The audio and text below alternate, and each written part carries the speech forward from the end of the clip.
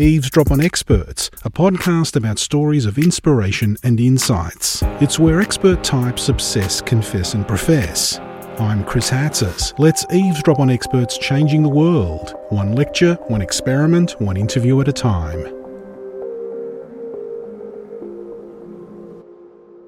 Conspiracy theories are usually seen as cute and funny. That is, until they spill over into real life. Sleuths trying to prove Paul McCartney is dead or that the moon landings didn't happen, amusing. People vandalising telco towers or communities not taking vaccines, not so amusing. Dr Robin Canniford is Senior Lecturer in Management and Marketing in the Faculty of Business and Economics, University of Melbourne. Dr Canniford is also part of an international research team studying the spread of conspiracy theories online. He says that people are particularly susceptible to believing these theories during heightened times of anxiety, such as the coronavirus pandemic. The world's mass uptake of social media hasn't helped either. Conspiracy theories that once existed on the fringes of society have now been given a mainstream platform. Dr Robin Canniford sat down for a Zoom chat with Dr Andi Horvath. Robin, they say the information age is really a misinformation age. Can you please explain a term I've heard you use, which is infodemic? Yeah, Andy, it's a term that I'm not even quite sure where this has come from, but it's something that seems to have cropped up recently, and it's something that seems to be resonating with people. And I think the idea of an infodemic really describes the situation in which we've found ourselves, perhaps in the last few decades, where the idea is that we are bombarded with more information than any of us have ever encountered in human history. And secondly, I think perhaps more importantly, more information than any of us can cope with. So with increased numbers of news sources and unlimited data available through the internet, the idea is that we're all bombarded with almost any kind of information from any kind of source that we could ever hope for. And this is really a consequence of social media, and it's almost creating echo chambers. Well, I think that's been one of the arguments. I personally wouldn't reduce it entirely to social media, because if we think about, let's say, national news that used to come to us perhaps from 2 television channels, then it was 4 television channels, then there was all kinds of satellite television channels. So even the number of news programs, the number of news websites, etc., those have also grown exponentially just as social media has grown. And indeed, you're right to say that we tend to select, or many of us select, news media according to our own points of view and biases. One of the key things that psychologists have pointed out to us in recent years is the idea of a confirmation bias, which is to say we select information in such a way as to confirm what we already know, confirm our own values, our own ideologies. And of course, this can lead to a situation where people only listen to information that supports their own worldview, as you say, an echo chamber. I noticed some of the various social media platforms, like Twitter, are now introducing fact check. Well, the fact check, I'm not quite sure sort of where this is going, and the manner in which information has proliferated in recent years leads to a number of social effects, and one of which is the availability, firstly, of conflicting information, and secondly, perhaps more importantly, what I would call sort of bad faith information. That is information that's put out there for reasons of politics, power and control. And certainly with a platform based in the United States, there's very little chance to shut down people's use of that platform, obviously because of the United States Constitution and its various amendments.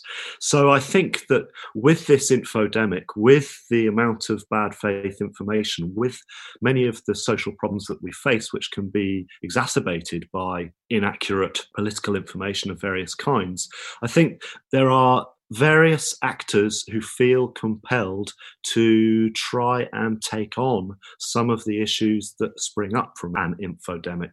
Now, that's difficult because this is a new problem, it's a complex problem, and we're only just beginning to understand, firstly, the challenges we face, and then secondly, the ways in which we can intervene to meet those challenges. It's a new area.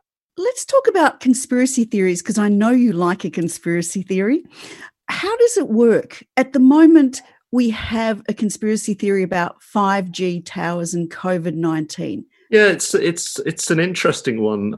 There's always been various conspiracy theories. I mean, this is nothing new to any of us, but I think one of the points that interests commentators at the moment is the manner in which conspiracy theories seem to have flourished under the conditions that we face in respect of the COVID-19 pandemic. And there's all kinds of stories, that this was started in a lab in Wuhan, or that the one that we're particularly interested in with my colleague Tim Hill and Stephen Murphy in the United Kingdom is this idea that 5G masts are able to spread the virus and remove oxygen from the air, causing the symptoms associated with COVID-19. Now, what's going on? I don't think any of us are quite sure, because, and to answer that question, it doesn't really matter what's going on. What matters is that there are increasing numbers of people who believe that 5G masts could be causing problems. They believe that that could be a possibility. Now, that's kind of what's interesting to us. So what's going on here? Why are they so tenacious? What is the psychology behind it? Well, that's a good question. The psychologists tend to reduce this problem to the individual level, which is to say that people who believe in conspiracy theories exhibit a certain number of personality traits, shall we say, such as, they tend to like to contradict arguments. They're in general suspicious of information. This is an important one. People who believe in conspiracy theories tend to believe that there is a nefarious group of evil people, rather like some kind of pyramid selling scheme. There's a small group of people of immense power who are organising the world around them. And equally, people who believe in conspiracy theorists have been said to exhibit traits of victimhood, an unwillingness to believe in evidence, a willingness to connect dots that shouldn't be connected. These are the psychological traits of people who believe in conspiracy theory. Now, personally, I find this rather reductive because it doesn't explain why more people are turning to conspiracy theories at the present moment. It's important to understand that in addition to the possibility for psychological traits, that knowledge, certain kinds of knowledge, flourish under changing social conditions. Basically, that society is actually important in providing a more or less fertile soil for the production and spread of conspiracy theories. So my answer to why this is happening now, I think, it would draw on multiple levels. And the first of those would be a climate of fear that people are experiencing. Now, in addition to the fight or flight response that we know, again, psychologically, as a response to fear, I think one thing that humans tend to do is to make up stories, to rationalise that which they are afraid of, to rationalise that which they can't control. We could call them myths from an anthropological perspective, or we could call them indeed theories. So people make up theories as stories that explain events that they find difficult, challenging, or problematic. So in some ways, the production of a conspiracy theory is an entirely rational and normal response for a group of people to make in order to understand something that troubles them. Now, the problem comes in, of course, is when we ask the question, what kind of stories are we making up? And of course, the theories that science produces to explain the current pandemic situation and the theories that conspiracy theorists produce to explain the pandemic situation are quite different, both in their form and in the content. Right. So there's a distrust of authority by the sounds of things. And it sounds like that there's almost a little bit of paranoia about who's in control. But there also sounds like there's a real desire to make sense of the world, to have an answer, an absolute truth, so to speak. So is a conspiracy theory like reverse healthy skepticism? And is it a distrust of the body of science? Yeah, I mean there's a few issues to be unpacked in that question, Andy, and I think you're right. There is a distrust of institutions, and in the way that conspiracy theorists are making these theories, there is some kind of proto-scientific method. But I think this partly stems from, as you say, a distrust of scientific, public health, and government institutions. And in some ways, I think we can understand that. If we take the United Kingdom as an example, the SAGE committee, the group of scientists who were put together to advise on the response to COVID-19, remained a closed shop. Now, questions then immediately come about, well, why can't the public know who's on a committee that's making decisions about their livelihood? Which I think is a fair and relevant question. That then introduces an element of paranoia. Now, couple that with people's knowledge that governments tend to award contracts to certain people, that there are conflict of interests in the world, that business doesn't always act in the best interests of society.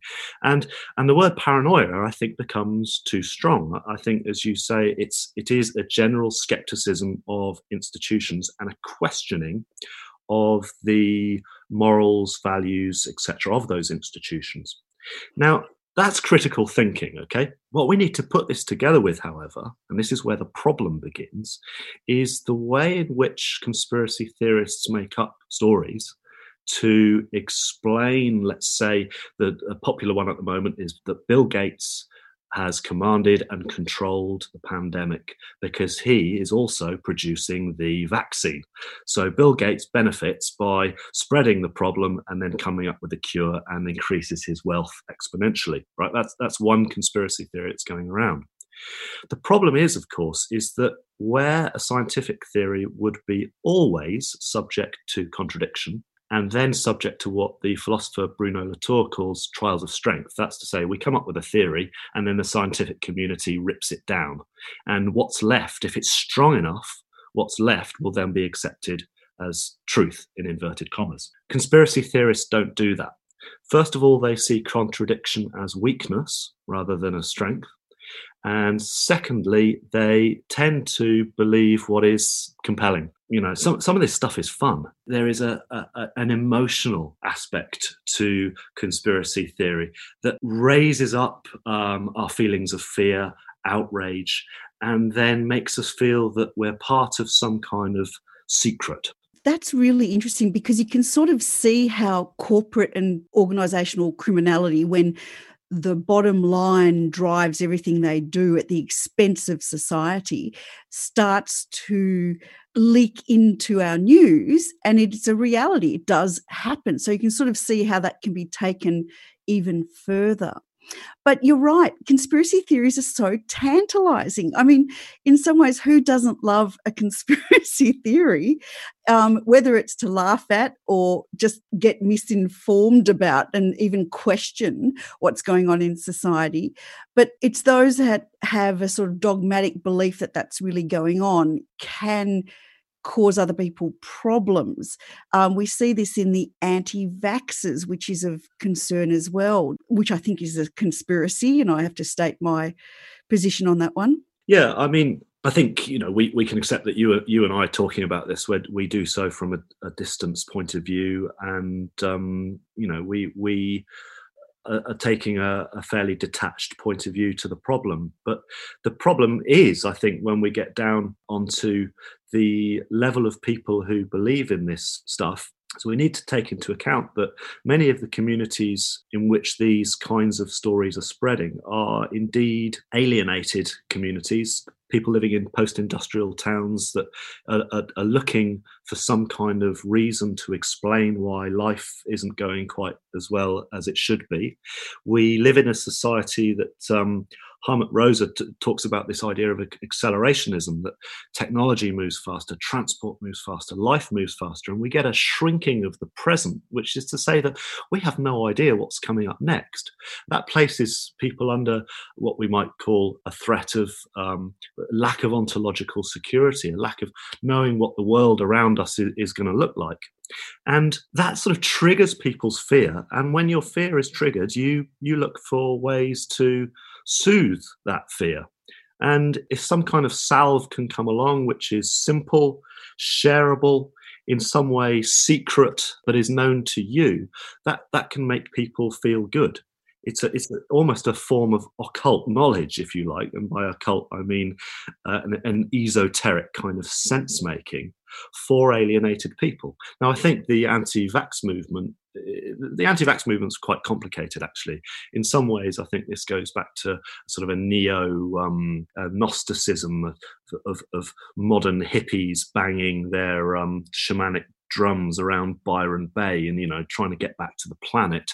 And on the other end of the spectrum, there's anti-vaxxers who believe that the government is going to put control chips in the vaccine, which then get injected into your body, and your free will be gone. So we can't really reduce any of this. But at root, this goes back to an idea that there are a small number of people at the top of a power pyramid who are supposedly controlling the world around them.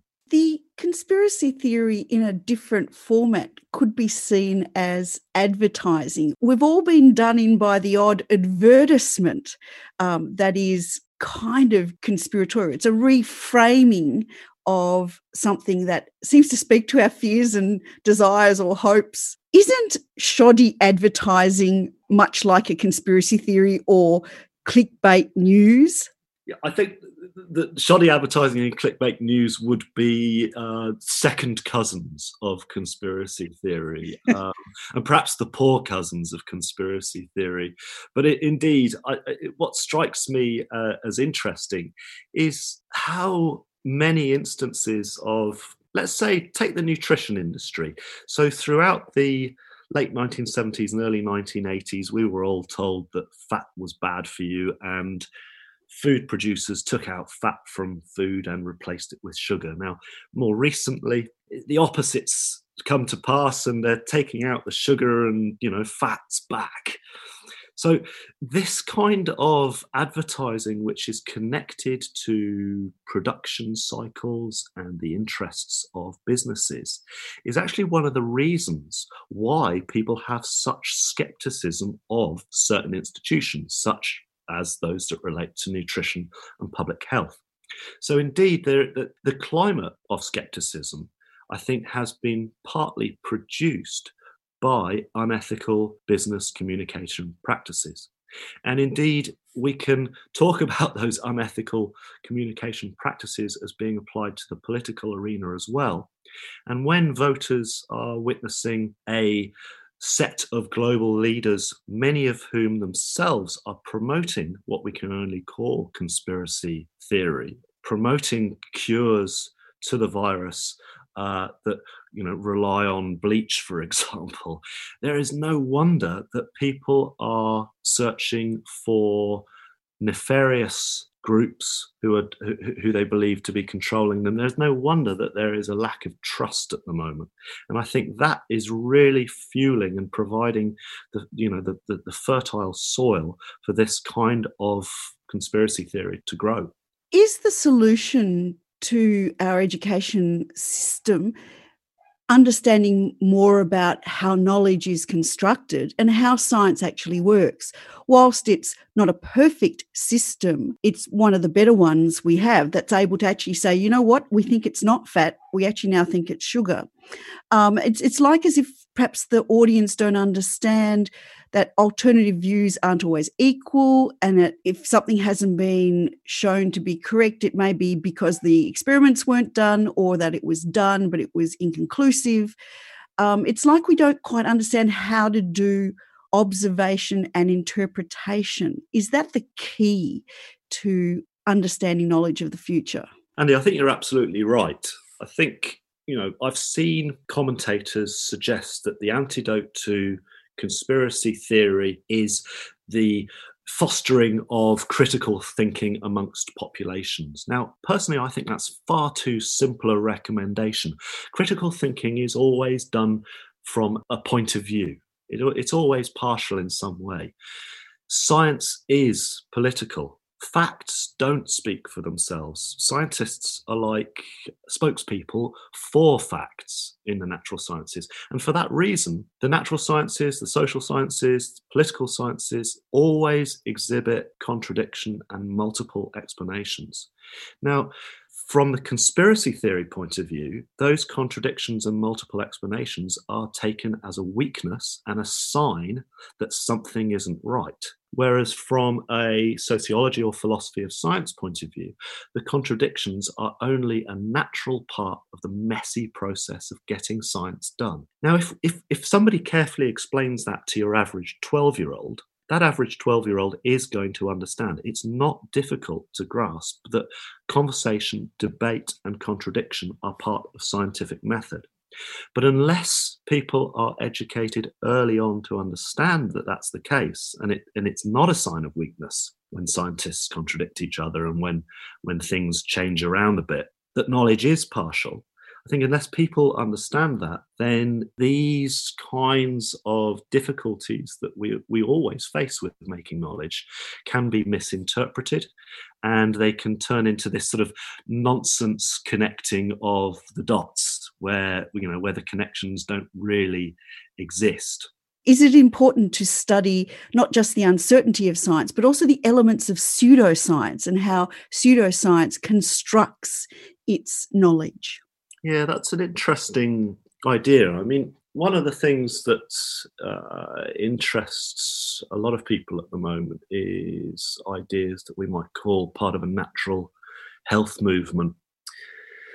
The rise of mindfulness, meditation techniques, breathing techniques. These are things that have been taken on by clinical psychology departments around the world and subject to the scientific method of double-blind controlled trials and so on and so forth to produce a body of evidence that suggests that these techniques can be good for a range of problems from depression to anxiety, blood pressure, etc. Now, at the same time, those same or similar techniques have been taken on by an entrepreneurial body of wellness practitioners who set up various courses, online courses, where they charge quite a lot of money to do similar things under quite a different guise. Now, what's interesting is we've got a similar set of core techniques of the body, care of the self, being bifurcated, separated into, on one hand, the scientific evidence-based healthcare practice, and on the other hand, we have a unchecked, unregulated, untested set of wellness industry practices. I'm thinking about Gwyneth Paltrow and her fondness of things like vaginal steaming as one example. It's interesting that if we take the example of vaginal steaming, in the medieval period, there was the idea that a woman's uterus could wander freely around the body, and that this was a bad thing.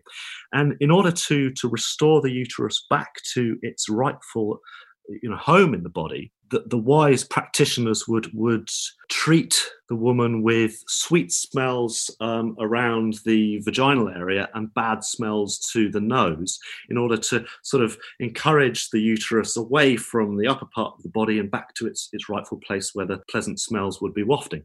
Now, of course, this is absolute madness. I mean, it's quite fun, but the wellness industry, led by the likes of Gwyneth Paltrow, celebrity, who people trust, is taking practice and doing something deeply strange to it. So these conspiracy theories, as you're pointing out, as a form of pseudoscience, these are flourishing as well. And I think it's a fascinating phenomenon. What have you found surprising in your research adventures so far? Do you know, Andi, I'm surprised and shocked every day of my life, but the work on conspiracy theories surprises me every day, because I'm I'm just sort of shocked and deeply troubled at the general lack of trust in so many institutions, political health institutions that have been trusted for a long time.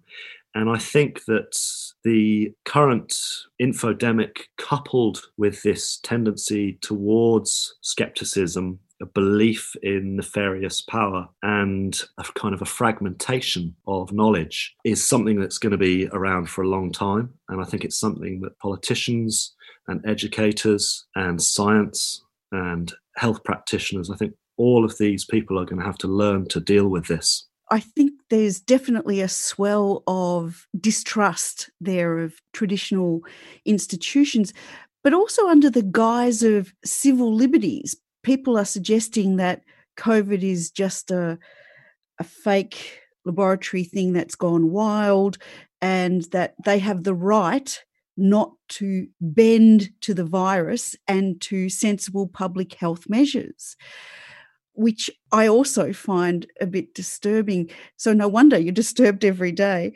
I think that one of the issues which I have, again, found surprising is the manner in which a number of groups in the United States, and indeed the President of the United States, have almost attempted to address the virus as if it were a human agency. That is to say, come on, enough is enough. Right. And I've heard people speaking to the virus in those terms, as if we could socially construct or use language to get ourselves out of this situation, when in reality, this is deeply indicative of human connection to other species and to the natural world.